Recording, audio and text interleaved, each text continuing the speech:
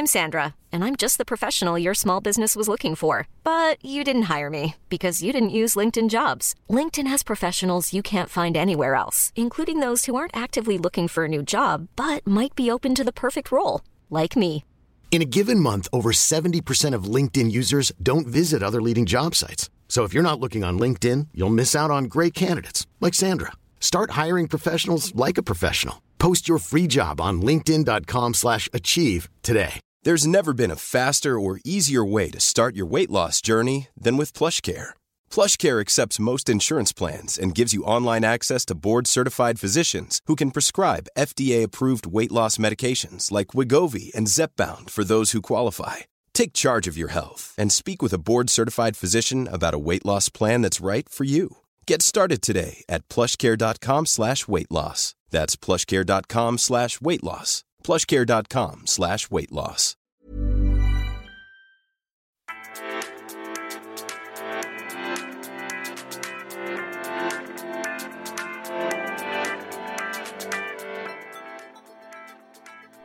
Hjärtligt välkomna till ännu ett avsnitt av podden Att studera. Med mig, Fabian Molander och Alexander Röndahl. Den överlägset mest sökta utbildningen i hela Sverige. Med över 7000 sökande varje år. En utbildning som Johan Rheborg, Thomas Boström, Jens Lapidus, Ebba von Sydow med många fler har valt att gå.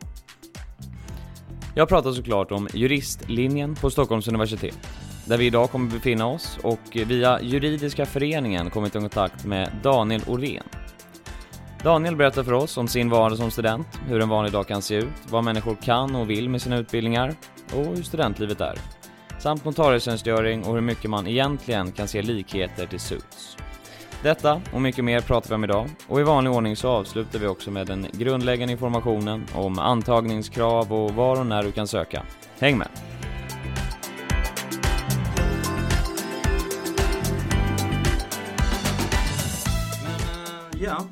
Daniel, då skulle jag väl börja med att du kan väl berätta lite om dig själv. Absolut. Berätta vem du är, introducera dig själv. Ja, min namn är Daniel och jag är 22 år gammal, uppväxt här i Stockholm.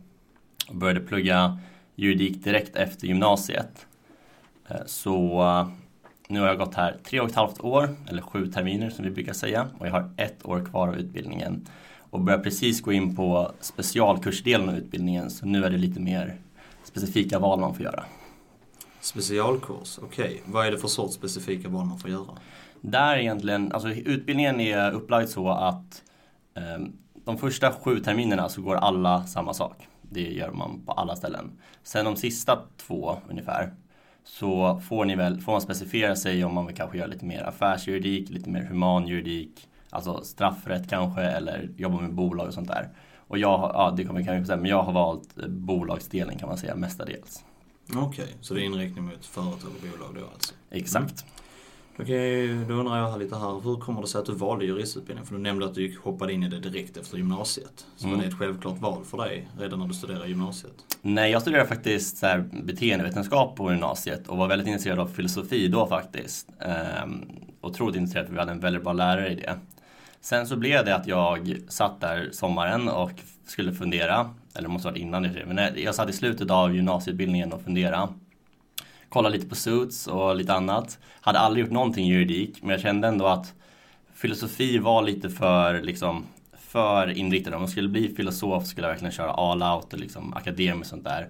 Och det kändes lite för riskabelt, så jag kanske tog den säkra vägen och tänkte så här, jag testar något nytt, går här en termin, om jag gillar det så fortsätter jag, annars hoppar jag av. Och sen tyckte jag det var superkul, så då fortsatte jag helt enkelt. Ja, så då fortsatte du då?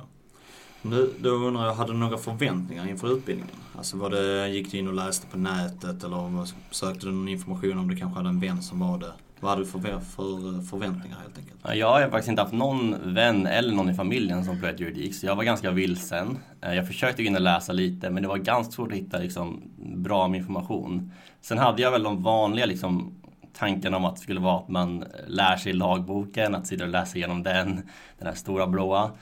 Och de blev inte direkt besvarade, utan det är lite annorlunda än det. Men det var mer sånt jag tänkte. Och jag tänkte att det var en seriös utbildning med mycket plugg. Men nog inte sättet som man pluggar på som jag trodde. Kände du då att det var vissa förberedelser som man kanske hade behövt innan? I och med att du läser beteendevetenskap så vad tyckte du det var en bra grund för att påbörja jurist? Ja, alltså jag tror faktiskt inte att det krävs några speciella förberedelser. Jag tror att det viktigaste om man ska plugga jurist är att man gillar att lösa problem. Och då, min pitch brukar vara så här, om du gillar att lösa problem, men du kan inte gilla matematiska problem, utan du gillar att argumentera mer eller lösa problem på sånt sätt, så passar juridik perfekt. För allt vi gör är att vi får ett case och försöker lösa ett problem. Att liksom plugga innan, det är många som frågar om det, om man ska försöka läsa någon bok innan och sånt där. Jag tror inte det är så värt, för att första kursen igår, de första 5 veckorna, då går man liksom igenom en väldigt snabb kurs i liksom basjuridik med massa olika områden och väldigt mycket enkel, snabb juridik. Och där kommer man ju vara efter jämfört med de som liksom gick gymnasiet. För de kan allting, de kan de här latinska uttrycken och sånt där. Och då är man ju vilsen. Men efter den kursen är klar, då är man nästan alltså on pace med resten. Då är det inte så att jag kände mig efter på något sätt. Så jag tror inte man tjänar nog inte så mycket på att liksom plugga jättemycket innan eller läsa innan. Men då en helt vanlig vecka exempelvis. Nu vet jag att det diffar antagligen från termin till termin och du befann dig i 7:e terminen. Ja. Men en vanlig vecka, är det då 40 timmar man måste lägga som studier på själva universitetet, eller är det då 40 timmar totalt med hemma också? Jag skulle säga absolut inte 40 på universitetet, utan om man vill köra 40 så är det 40 inklusive hemma. Sen tror jag ärligt talat inte att alla personer kör 40 timmar. Jag skulle säga vanligare kanske man lägger runt 20-30 timmar i veckan. Och då räknar jag in föreläsningar och seminarier och sånt där. Sen är det ju när man kommer till tentaveckor till exempel, som då är veckan innan man har prov, eller 2 veckor innan man har prov oftast, då kan det vara upp till 70-80 timmar, alltså 10 timmar om dagen skulle jag säga, där man verkligen, då kör det verkligen rejält. Men i vanliga fall, på vanliga kurser tror jag, 20-30 timmar är nog det mer normala. Men då en dag när ni har som mest exempelvis, vilka olika kurser är det ni dyker in i då exempelvis? Alltså det är ju så att de dagarna man har som mest är just dagarna innan tentan för en specifik kurs. Så det är ju, vårt program är uppbyggt så att vi kan få gå ungefär 3 kurser varje halvår. Och då kan man tänka sig att en kurs kanske är ungefär 8 veckor. Varav 6 av dem kanske är ganska lugna. Det är någon inlämning ibland, några seminarier, lite föreläsningar. Men sen när man då ska plugga just till sista provet som egentligen bestämmer betyget, då brukar folk verkligen sätta sig i, de läser igenom sina sammanfattningar om de har sånt. De gör alla gamla tentor. Det är väldigt mycket man gör väldigt många gamla tentor. Och det är nog det bästa att göra. Så man går igenom kanske 20 stycken av de gamla tentorna som kanske bara, då är det typ bara straffrätt säger vi. Så kommer man igenom 40 frågor i straffrätt bara och går igenom och försöker svara. Och så sitter man och gör så i väldigt liksom mycket på kort stund, men det är ofta som man trycker i allting i hjärnan i sista sekund. Hur är det första tiden? Jag vet att jag har haft vänner som har börjat jurist och kanske haft en viss bild av vad det kommer att vara att plugga juridik, som har känt att redan efter ett halvår hoppat för det här var inte vad jag ville. Blir det roligare sen? Alltså så, eller upplevde du att det var kul från början? Eller vad känner du? Jag tror att jag tyckte att det var kul från början. Eller det tyckte jag. Sen det var svårt i början och någon kurs där var lite... Vi läste liksom Europarätt i början och jag var inte så intresserad av just EU-biten då. Så då var inte det så intressant för mig. Utan sen det är egentligen i termin 2, alltså efter ett halvår som man går in på mer praktisk juridik som kanske köprätt och avtalsrätt. Alltså den juridiken vi tänker oss. Så här, ja, du köper en macka och så har det blivit så det var något fel i mackan så du vill den tillbaks den och så börjar ni bråka. Sånt där som man faktiskt tänker, som man tänker sig en juridik kanske är. Det är också lätt när man blir lite rättshaverist och liksom börjar bråka mer än man borde. Så det finns ju som effekt. Men om man svarar på frågan så jag tror att första terminen är en ganska bra... Man kan nog känna ganska snabbt om man tycker om det eller inte. Om man verkligen inte tycker om det efter första terminen tror jag inte heller man kommer gilla resten. Men jag tror inte heller man ska ta första terminen som så här, ja, det är det enda som spelar roll. Nej. Vad kommer man då sen vad gäller yrkesplatser efter? Vad skulle du säga är din ideala yrkesplats? Och vad är det människor söker sig framförallt? Jag var inne på det affärsjuridiska spåret eller bolagsspåret som jag sa nu, specialkurserna. Så det kommer nog vara till en sån byrå jag söker mig till först. Det har dock ändrats under utbildningens gång. Jag tror jag var mer inne på domstolsbanan där jag blir domare först. Och sen så ju mer man pluggade desto mer liksom både realistiskt och roligare kändes det nog att jobba mer med affärsjuridik. Jag skulle säga att det är en ganska bra blandning mellan vad folk vill jobba med i allmänhet. Många vill jobba med affärsjuridiska byråer, för det är de som oftast ses som det coolaste. Det är det man har om man kollar Suits eller liknande, så här, där man tänker att det här är det coola att vara. Liksom. Man får gå runt med kostym och sånt. Men många tycker om och söker sig till både domstolar, myndigheter, humanjuridik också, alltså straffrätt och familjerätt, sånt där är också jättevanligt. Så det är ju väldigt mycket, man får nog gå utbildningen och få liksom en liten feeling om vad man vill göra. Så många drömmer om att jobba på FN och utrikesdepartementet, där gillar många att jobba på också, vet jag. Och då, som vi nämnde tidigare, man kan ju bli politiker också, det är ju väldigt, väldigt brett faktiskt. Ja, exakt. Det tror jag faktiskt är, jag tror fler politiker skulle jag säga behöver vara jurister enligt mig. Ja, jag tror det är en bra egenskap, även fast inte alla tycker om det. Du nämnde här Suits innan, och det är ju väldigt intressant, för det är i alla fall mitt första intryck av juristlivet. Men hur mycket reflekterade verkligen sanningen? Ja, det är inte så sant. Varken lokalerna eller arbetstillfällena är väl som det är. Jag tycker det är roligast om man kollar på Suits, kan man tänka hur när de får ett fall, så gör de så, de kollar på första sidan i typ en halv sekund och sen då ska vi göra så här.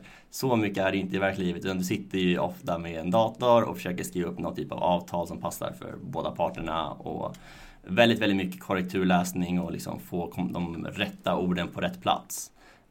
Sen kan man säga, jag var ju i New York och hälsade på några byråer där. Och där är lite mer just i alla fall lokalmässan där. Där känner man lite suitkänsla. Så det är inte helt fel om man går dit. Men jag tror inte i Sverige kommer de inte upp i de här superfina rummen och superflashiga liksom. Det superflashiga livet är inte liksom lika uppnåbart i Sverige, skulle jag säga. Men skiljer sig om du pluggar juridik i Sverige, hur lätt är det att plugga eller att jobba utomlands sen? Är det lättillgängligt? Ja, det är som lite svårt, för juridik är ett väldigt landsbaserat liksom, utbildning. Så vi lär ju i princip bara svensk rätt. Det går dock att man lär sig metoden, och den är ju ändå lik i alla länder. Och sen när man väl arbetar börjar man arbeta på engelska i regel. Så efter man har arbetat ett tag tror jag det är ganska lätt att kunna flytta över. Men om du vill göra i USA till exempel, då måste man måste ju klara the bar där helt enkelt, som är ett intagningsprov. Och för att ens få göra det så måste du minst plugga ett år, en specialkurs där i 1 år för att ens få ta den i de flesta delstaterna. Och ibland är det 3 år. Så det är mer sådana liksom barriärer också, där det är legala barriärer som inte låter dig praktisera juridik i andra länder. Vad känner du har varit den största utmaningen med juristutbildningen hittills? Nu har du i och för sig en bit kvar, men vad har du känt var liksom det jobbigaste? Och hur tog du dig igenom det? Det jobbigaste har nog varit att ta sig igenom de tunga texterna. För det är ganska många tunga texter i juridiken där, om man säger så här, de som skriver böckerna, de är jätteduktiga professorer och är jättekunniga, men de kanske inte de mest liksom litterära konstnärerna, utan de skriver väldigt torftigt och väldigt så här tråkigt ibland, med många meningar som inte går ihop helt enkelt. Och så läser vi väldigt många rättsfall från äldre tid, kanske från 1970-1960, där det också är där domstolarna inte heller motiverar på samma sätt. Och det är liksom just ta sig igenom, lära sig begreppen, tror jag kan vara väldigt tufft. Men när man väl har gjort det, skulle jag säga, när man förstår den här, så är det på alla områden, när du förstår strukturen eller huvuddelen, då kommer det andra falla på plats ganska enkelt. Och det är en väldigt skön känsla när man börjar kunna koppla systematiken i juridiken, för det är väldigt mycket uppbyggt i ett träd, så att om det här är så, då blir det så, och så kan man dra de här, logiken blir väldigt bra. Hur kommer det sig att du valde just Stockholms universitet? Ja, det är ju lite, jag stod egentligen mellan Stockholm och Uppsala. Det var egentligen bara av geografiska anledningar, skulle jag säga. Jag ville inte flytta för långt hemifrån. Jag tyckte om Stockholm, det var bra plats. Så det var egentligen av de anledningarna.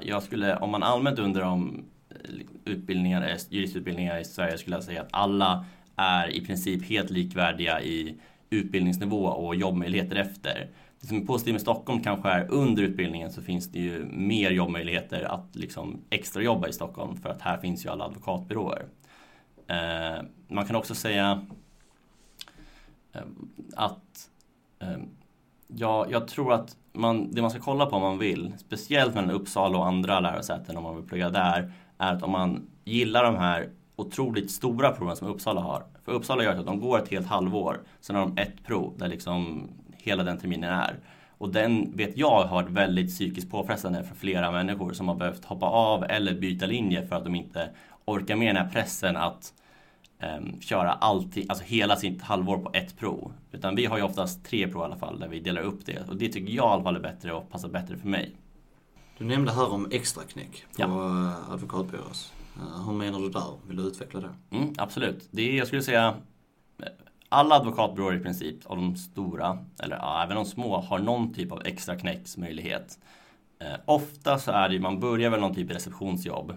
Eller någon mer administrativt jobb där du kanske hjälper till att fixa pärmarna, kopiera, bibliotekarie och sånt där. Men det finns också när man kommer upp i termin 4-5, alltså efter 2 år ungefär, möjlighet att du faktiskt får hjälpa till juristerna på arbetsplatsen. Och gör liksom lite enkla rättsutredningar, lite skriva lite små avtal eller sådana enkla grejer. Allting kontrolleras ju av de äldre juristerna, så det är inte så att du behöver vara orolig för sånt. Men det finns den möjligheten om man vill. Men det finns också en möjlighet, jag skulle säga att en bättre möjlighet nästan är att bara börja jobba på ett företag som har en juridikavdelning. För då får du oftast komma in direkt och göra liksom, alltså om du hamnar som en hjälpreda till de flesta företag har ju en chefsjurist i alla fall. Och om du blir hjälpreda till den chefsjuristen, då kan du ganska snabbt få ganska mycket jobb och liksom göra saker du faktiskt tycker är kul om ni får ett bra samarbete. För det är liksom, där har de inte, på en advokatbyrå har de liksom kanske 50 jurister de kan lägga ut jobbet på. Där finns ju bara hon eller han och kanske 4 jurister till max. Så då blir man mycket tajtare i det gänget helt enkelt. Så det skulle jag också rekommendera. Hur mycket hjälp får du av skolan med den här exponeringen till yrkeslivet? Alltså har ni mässor där det kommer och man kan träffa folk från yrkeslivet? Eller vilken hjälp får man? Ja, Juridiska föreningen anordnar juristdagar. Det gör de nu faktiskt nu veckan senare. Förra veckan var den nu i år, så det är i oktober. Och där kommer, vi har ungefär 100 utställare som kommer. Och det är ju ganska mycket, alltså det är bra, man får känna liksom på folk. Men det är liksom jättemånga personer där, det är väldigt många utställare. Så det är svårt att få en väldigt, väldigt bra inblick i det. Utan det är en bra liksom sätt att få liksom sitt första intryck av en byrå kanske, eller av en arbetsplats. Men man måste nog göra någonting mer för att faktiskt, någon mer eftersökning för att veta vad man vill någonstans. Jag hade tur nog att jag fick ju mitt jobb genom föreningen i den månaden att jag hade min gamla fadder som jobbade behövde en till person och då frågade hon mig. Så det är mycket sånt där om man hjälper varandra inom föreningen på sånt sätt också. Och skolan bara som SU har någon typ av anslagstavla där man kan kolla också online där företag alltså annonserar ut. Vilket jag inte använt, men jag vet att flera har fixat jobb därifrån också. Hur mycket hinner man extra jobba under tiden som man pluggar jurist? Ja, det är ju verkligen upp till var och en. Jag skulle säga att det är ganska vanligt att man extra jobbar i alla fall en dag i veckan. Jag har turen nog och rekommenderar ju alla såklart att om man kan få ett jobb som är flexibel på något sätt, där du själv får bestämma timmarna, så är det hur mycket skönare som helst. För då slipper du behöva planera in liksom, jag har ett seminarium här, obligatorium där. Utan det är ju det bästa och det har jag haft nu i 2 år och det har varit superduper liksom toppen. Men jag tror att de flesta hinner, eller jag vet att de flesta hinner. Men det är absolut ingen krav heller. Alltså det är inget så att i merithänseende om man tänker så. Det är inte så att de kollar så mycket på du har jobbat innan. Absolut är det en bonus. Men jag tror inte man ska vara orolig om man inte har ett jobb. Eller om man inte har ett juridikjobb heller. Alltså ett helt vanligt jobb tror jag är nästan lika bra. Så det är nog om man vill känna på det mer när man tänker så här: jag måste ha det här för att kunna få ett jobb i framtiden. Hey, it's Danny Pellegrino from Everything Iconic. Ready to upgrade your style game without blowing your budget? Check out Quince. They've got all the good stuff, shirts and polos, activewear and fine leather goods, all at 50 to 80% less than other high-end brands. And the best part? They're all about safe, ethical and responsible manufacturing. Get that luxury vibe without the luxury price tag. Hit up quince.com/upgrade for free shipping and 365-day returns on your next order. That's quince.com/upgrade. I'm Sandra, and I'm just the professional your small business was looking for. But you didn't hire me because you didn't use LinkedIn Jobs. LinkedIn has professionals you can't find anywhere else, including those who aren't actively looking for a new job, but might be open to the perfect role, like me. In a given month, over 70% of LinkedIn users don't visit other leading job sites. So if you're not looking on LinkedIn, you'll miss out on great candidates like Sandra. Start hiring professionals like a professional. Post your free job on linkedin.com/achieve today. Many of us have those stubborn pounds that seem impossible to lose, no matter how good we eat or how hard we work out. My solution is PlushCare. PlushCare is a leading telehealth provider with doctors who are there for you day and night to partner with you in your weight loss journey. They can prescribe FDA-approved weight loss medications like Wegovy and Zepbound for those who qualify. Plus, they accept most insurance plans. To get started, visit plushcare.com/weightloss. That's plushcare.com/weightloss. My business used to be weighed down by the complexities of in-person payments. Then, Tap to Pay on iPhone and Stripe came along and changed everything. With Tap to Pay on iPhone and Stripe, I streamlined my payment process effortlessly. Now I can accept in-person, contactless payments right from my iPhone. No extra hardware required. What's truly remarkable is how I can cater to all of my customers' payment preferences. Whether they're using cards, Apple Pay, or other digital wallets, Tap to Pay on iPhone and Stripe ensure a smooth checkout experience every time. And it's not just me. Stripe helps businesses of all sizes, from local markets to global retailers, scale quickly and stay agile. To learn how Tap to Pay on iPhone and Stripe can help grow your revenue and reach, visit stripe.com/tapiphone. Då skulle jag vilja gå vidare till en social fråga då angående det sociala livet som rör utbildningen. Vi nämnde här lite, vi snackade lite tidigare. Och du berättade att strukturen för nollningen var lite annorlunda jämfört med många andra utbildningar i form av att det sträckte sig en längre tid. Vill du berätta lite om den? Absolut. Jag tror för att vi inte faktiskt använder ordet nollning här för att det har blivit för mycket så här negativa associationer. Så vi säger ju bara inspark. Men vi har en speciell inspark jämfört både med andra juristutbildningar och andra utbildningar i allmänhet, skulle jag säga. Vi har insett att det är svårt att få in folk tidigt, alltså innan plugget startar ofta. Så vi gör så att direkt när plugget startar så har vi börjar vår inspark, och sen följer den här insparken under hela första kursen som då sträcker sig i 6 veckor.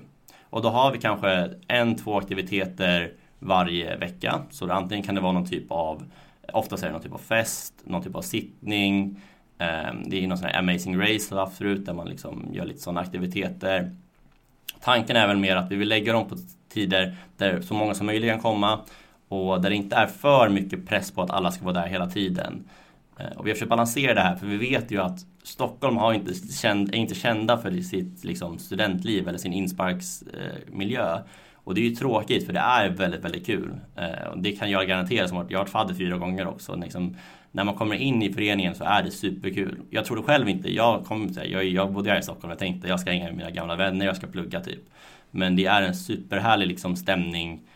Och det är väldigt kul när man väl är med i den. Men det kan krävs lite mer att man faktiskt liksom går och gör det än andra. Där man bara liksom blir inslängd och nästan tvingad att göra det för att skaffa vänner. Men när nollningsperioden sen då är slut. Insparksperioden. Det händer ändå saker varje helg. Ni har ändå ganska mycket på eran sittningar, men fester generellt. Ja, jag skulle säga att det händer saker hela tiden. Sen krävs det att man kanske engagerar sig på något sätt om man vill få maximal exponering av föreningen. Och det finns jättemånga olika typer av man kan engagera sig. Man kan engagera sig mer i så här klubbmästeriet om man gillar att stå bakom baren och sånt där. Man kan engagera sig i spexet om man gillar att köra teater, sjunga och sånt. Eller fadderiet om man gillar att vara fadder. Så det kan lätt hända att folk droppar av. Ja, liksom inte engagerar sig. Men de som engagerar sig är de som är aktiva, och de har ju superkul. Vi är ett superhärligt gäng med väldigt många, skulle jag säga, som är liksom supertrevliga människor. Så det blir också så, på grund av att vi inte har nation och sånt där, att man blir väldigt mycket fokuserad på föreningen. Alltså det är den vi har. Så den bryr oss väldigt mycket om, och vi har väldigt bra gemenskap där. Men sen om man jämför med, det är inte så att vi går till massa olika nationer och sånt där, utan det är ganska tajt gäng liksom i föreningen, skulle jag säga, är det vanligare. finns något som heter notarietjänstgöring. Om jag inte slaktade det ordet där. Nej, det sa det väldigt bra. Det finns det. Perfekt. Jag har ingen aning vad det är för någonting. Så jag vill gärna att du utvecklar det för mig och berättar om det. Notarietjänstgöring är väl både folks dröm och mardröm kan man säga. Det är det som förut när man gick ut, i princip alla gick och gjorde. Det man gör är att man sitter 2 år på en domstol, antingen en allmän eller en förvaltningsdomstol, och hjälper dem med att döma i enklare mål, lite administrativa uppgifter. Du får känna på domstolslivet helt enkelt. Och det är också första steget. Om du blir en domare så måste du ta det steget först. Men de flesta som går notarietjänstgöringen gör inte det för att bli domare, utan för att en insyn i liksom hur en domstolsprocess går till, för att den kunna ta med dig in i arbetslivet skulle jag säga. Det är en sån här naturlig första sak att göra efter plugget. Anledningen till att det är en mardröm eller att det är många som har problem med det är väl att det är ganska få platser som finns öppna för notarietjänstgöringar. Ungefär kanske 100 per liksom omgång man söker. Och då får man ändå komma ihåg att det kanske examineras 800-900 jurister. Och de går enbart på betyg. Så de har ingen typ av ansökningsförfarande, utan det enda de gör är att man ansöker och så kollar de betygen och så har de räknat ut det. Och de som har bäst betyg får. Det finns några sidomeriter som är så här om du jobbat extra eller om du pluggar något annat. Men det är helt enkelt, det är ingen intervju eller någonting, utan det är bara så här, du får eller inte. Och det här har blivit som en grej att man har blivit väldigt oroliga för att sina betyg ska räcka till notarietjänstgöringen. Och det baseras ganska mycket på lite myter och på att folk kollar enbart på Stockholmsområdena. För Stockholmsområdena, där är det väldigt, väldigt högt. Det ska man inte liksom ljuga om. Att komma in i typ Stockholms tingsrätt är väldigt svårt och det kommer man nog inte göra. Men om man vill sitta ting så går det nästan alltid att sitta ting. Man ska nog inte vara så orolig för att sina betyg inte kommer räcka till det helt enkelt. Som många är. Hur ser det ut? Är det någonting som är, om man vill bli affärsjurist, man vill inte sitta i en domstol, är det här ändå någonting som är obligatoriskt att göra? Nej, det är enbart obligatoriskt i princip om du vill bli domare, åklagare eller jobba som kronofogde, alltså med kronofogden. Det är de 3. Så försvarsadvokat har inget tingskrav. Affärsjuridik de skulle nog inte ens säga att det är en merit såklart. Det är alltid en merit, men det är absolut ingen nödvändighet, inte ens för att vara deras processgrupp som ändå är domstol. Förut var det ofta så att man ville ha folk från ting, men nu är det nästan vanligt att man vill ha nyexaminerade. Så just tingsmeriteringen är nog inte lika viktig som den var förut. Vad också någonting som vi läste lite frågor på internet. Hur mycket är det prata inför människor? Om man har problem med det. Lär man sig det under utbildningens gång? Behöver man lära sig det? Eller hur duktig behöver man vara på det? Alltså, det är en bra fråga. Alltså, behöver man lära sig det? Jag tycker att man behöver lära sig det för att det är bra att kunna. Sen om det är ett krav för att klara utbildningen, det skulle jag nog inte säga egentligen. Utan man kan vara man behöver inte prata så mycket framför människor överhuvudtaget egentligen. Utan majoriteten av vår examination och liknande sker skriftligt. Men om man tänker i riktiga arbetslivet och sen liksom när det faktiskt när du ska jobba, då måste du ju ha den muntliga kunskapen. Du måste ju kunna presentera dina argument muntligt. Både i domstol och både dina klienter speciellt. Om de undrar någonting så måste du kunna prata. Och det har jag sett nu att Stockholm de inför i stegvis mer och mer muntliga övningar. Och det tror jag är väldigt viktigt bara för, inte just betygssättning eller någonting, utan bara för att man lär sig det. För det är ju en bra kunskap att kunna. Att folk inte ska vara rädda och liksom inte våga prata, utan det är en viktig kunskap. Jag tänkte kolla här, är det mycket så att man spelar upp scenarion? Alltså under utbildningens gång då, att exempelvis du har den och sen spelar man upp det och argumenterar däremellan. Du tänker typ så här domstolsspel till exempel? Ja. Eller? Ja. Det har vi lite. Det är inte jättevanligt. Jag skulle gärna vilja ha det mer också. Jag tror att de går till att ha det mer och mer. Men ja, då är det liksom att man får en specifik roll och sen ska man argumentera för sin sak. Det är mycket vanligare i USA skulle jag säga i allmänhet. De kör väldigt, väldigt hårt på sådana typer av metoder. Och jag tror att svenska skolorna kommer bli mer inspirerade och gå ditåt. Men just nu är det kanske, vi kanske har haft det 5, 6, 7 gånger under utbildningen skulle jag säga. Sen kan man säga att alla fall som vi gör, då utgår man i princip i regel från domarhållet. Alltså vi är domarna kan man tänka när vi gör saker i vanliga fall. Om vi ska lösa ett problem, då får vi, det här har hänt, hur ska du lösa det? Det är så liksom problemen är utformade. Så man tar ofta domarperspektivet. Och det kan man också kanske kritisera, att man kanske oftare skulle vilja ha frågor som så här, du ska tillvarata din klients intresse. hur skulle du argumentera för det? Lite mer sådana typer av frågor skulle nog jag tycka var väldigt bra om man får in mer utbildningen. För jag har tänkt på en sak, det är att jag kollar du olika sådana här alltså amerikanska filmer med advokater och då är det oftast att allting går dåligt, sen bara kommer slutet. Han har hittat ett kryphål i detta, han håller ett jättestort tal och sen vinner han. Alltså, hur är det en reflektion på hur det egentligen ser ut? Nej, alltså det finns väl säkert någon gång att det hänt så, men det är också viktigt att tänka dels att det där är amerikanska filmer. Det är filmer för det första, men det är också amerikanska kulturen och den är lite mer sådär. Och speciellt eftersom i USA kör man med jurysystem. Och jurysystem har ju väldigt mycket med att man ska övertyga juryn om vad som har hänt. Och juryn är ju vanliga människor om man säger så. De är inga jurister eller juridiskt kunniga. Så då blir det mer fokus på kanske lite mer lite mer argumentation av icke-juridisk art om man säger så. Att man ska övertyga dem på andra sätt. Medan i Sverige så sitter ju det är ju domare som sitter i princip bara och bestämmer i domstolarna.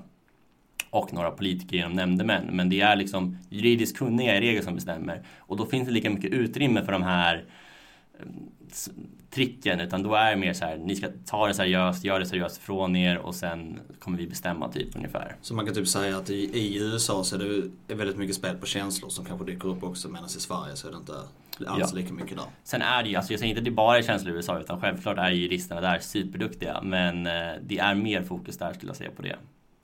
Och sen kolla, har du några personliga tips som, nu har du gått 7 terminer, känner du att detta hade jag velat veta innan jag började eller detta hade jag velat förbereda på mig på? Om du har några tips till blivande studenter? Ja, absolut. Jag brukar tipsa om dels ta det lugnt, bli inte för uppstressad. Det är väldigt svårt i början. Inse också att lagboken i sig inte är relevant egentligen. Det kan man alltid slå upp på tentan, utan det är viktigt att förstå kontexten av området, alltså du förstår hur systematiken i området ligger.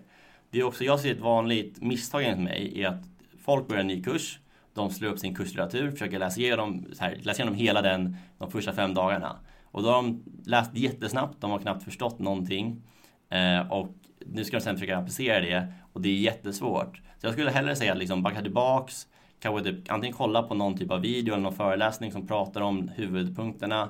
Ta det lugnt och ta det igenom det i lugnt tempo så du förstår alla grunder snabbt. För när du förstår dem kommer du kunna placera det där du läser mycket bättre. Och sen tipset som jag tror alla vet, men det är ändå viktigt. Det viktigaste när du ska plugga är att göra gamla tentor eller göra frågor faktiskt. Att tillämpa juridiken rätt och att göra det seriöst och inte bara läsa igenom utan du faktiskt gör gamla tentor.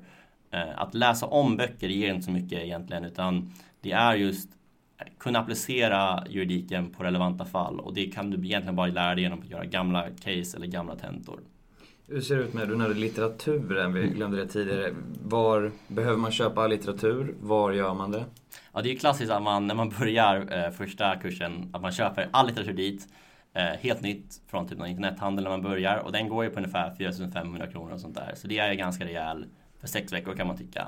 Sen inser man snabbt att vi har väldigt, väldigt mycket bra så här begagnad handel eller second hand handel. Så vi har en Facebookgrupp där flera tusen medlemmar är med som säljer varje termin skulle jag säga.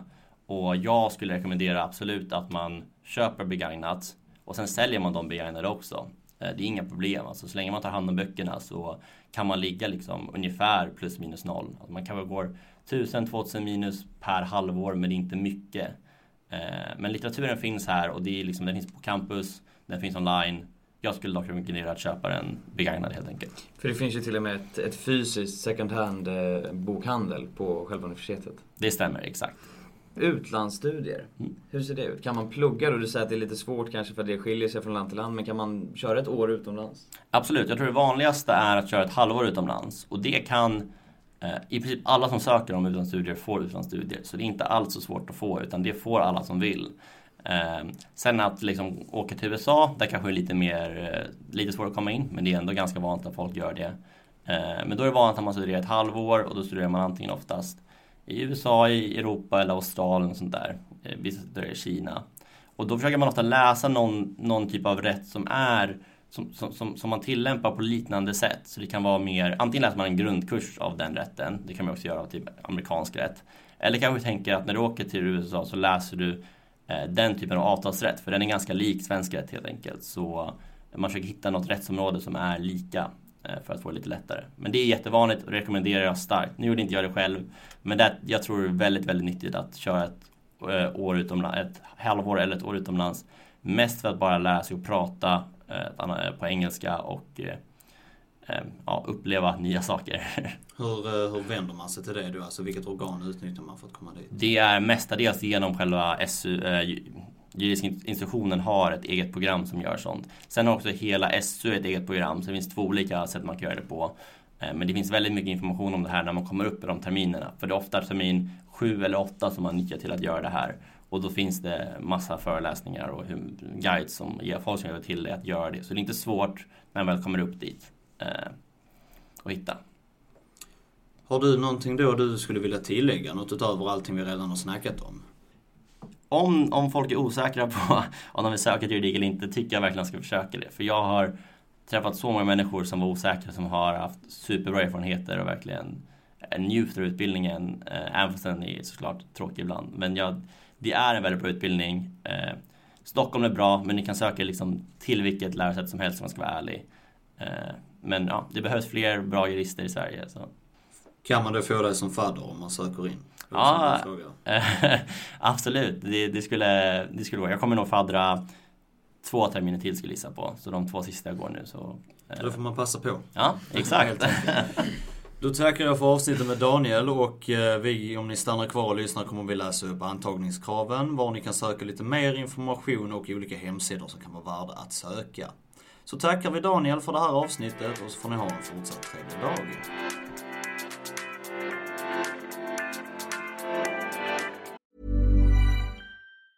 Planning for your next trip? Elevate your travel style with Quince. Quince has all the jet-setting essentials you'll want for your next getaway, like European linen, premium luggage options, buttery soft Italian leather bags, and so much more. And it's all priced at 50 to 80% less than similar brands. Plus, Quince only works with factories that use safe and ethical manufacturing practices. Pack your bags with high-quality essentials you'll be wearing for vacations to come with Quince. Go to quince.com/trip for free shipping and 365-day returns. Ever catch yourself eating the same flavorless dinner 3 days in a row?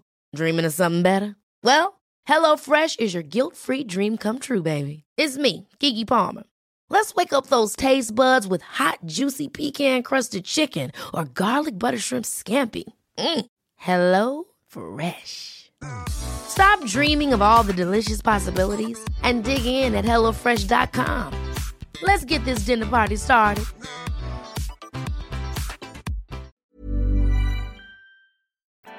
Det var dagens avsnitt.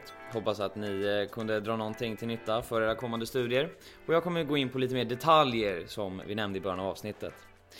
Det man kan göra är att man kan söka in till den här utbildningen både höst- och vårtermin på juridiska linjen som sagt. Särskilda behörigheter, historia A och samhällskunskap A, eller historia 1B alternativt 1A1 plus 1A2 och samhällskunskap 1B allt 1A1 plus 1A2.